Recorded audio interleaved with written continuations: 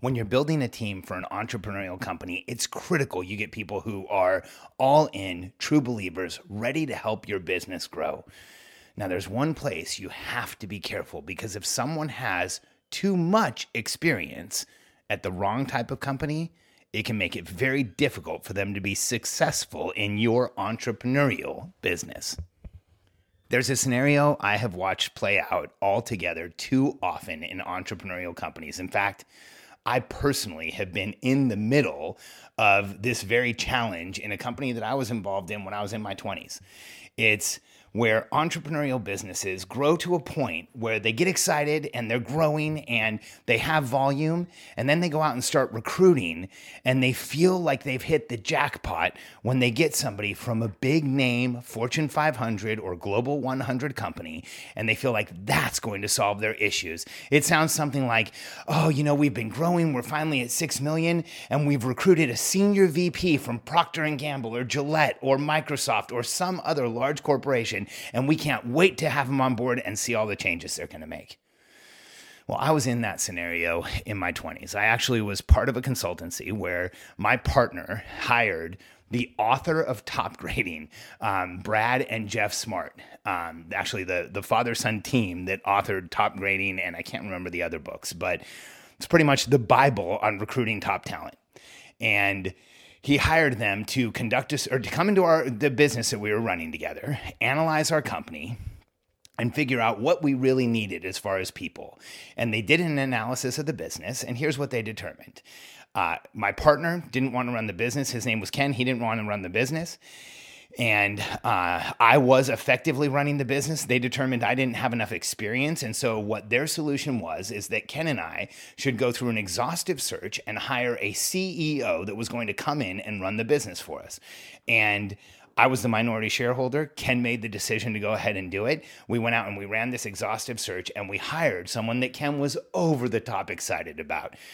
It was one of the senior vice presidents at Microsoft in Latin America. So Microsoft Latin America, somebody who'd run a big part of the business for Microsoft.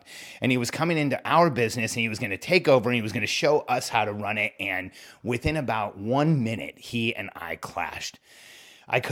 Here's why.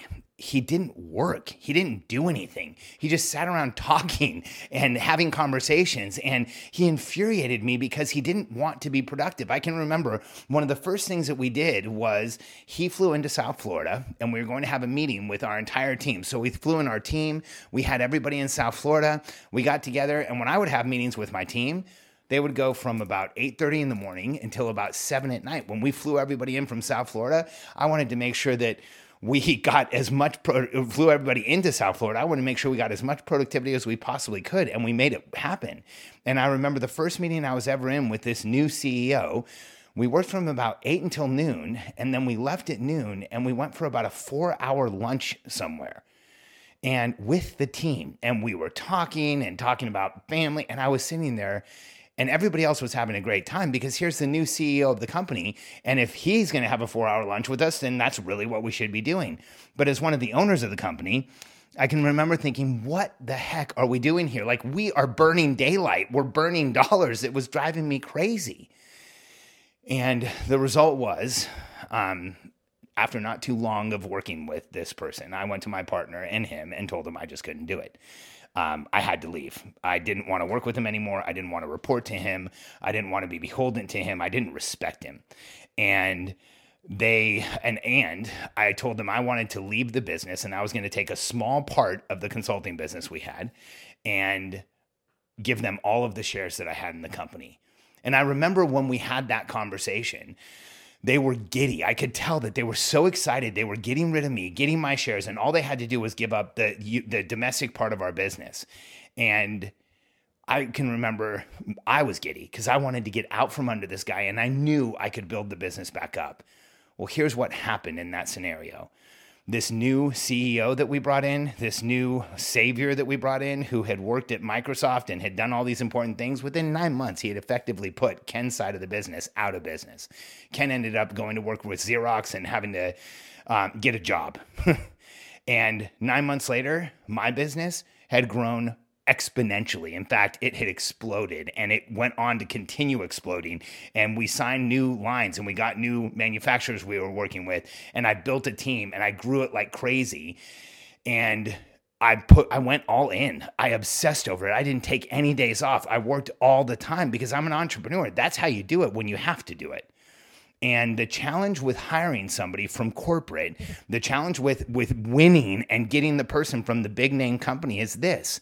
In large corporate organizations, the average person only really works on productivity a few hours a week. I've read studies on it. I've read anywhere from 6 to 12 hours is what the average person in a corporate position is productive in an entire week. Can you imagine as an entrepreneur being productive 6 to 12 hours? I would have a heart attack. I wouldn't be able to deal with myself. I'd be frustrated with myself. I'd be upset every single morning and just like sideways.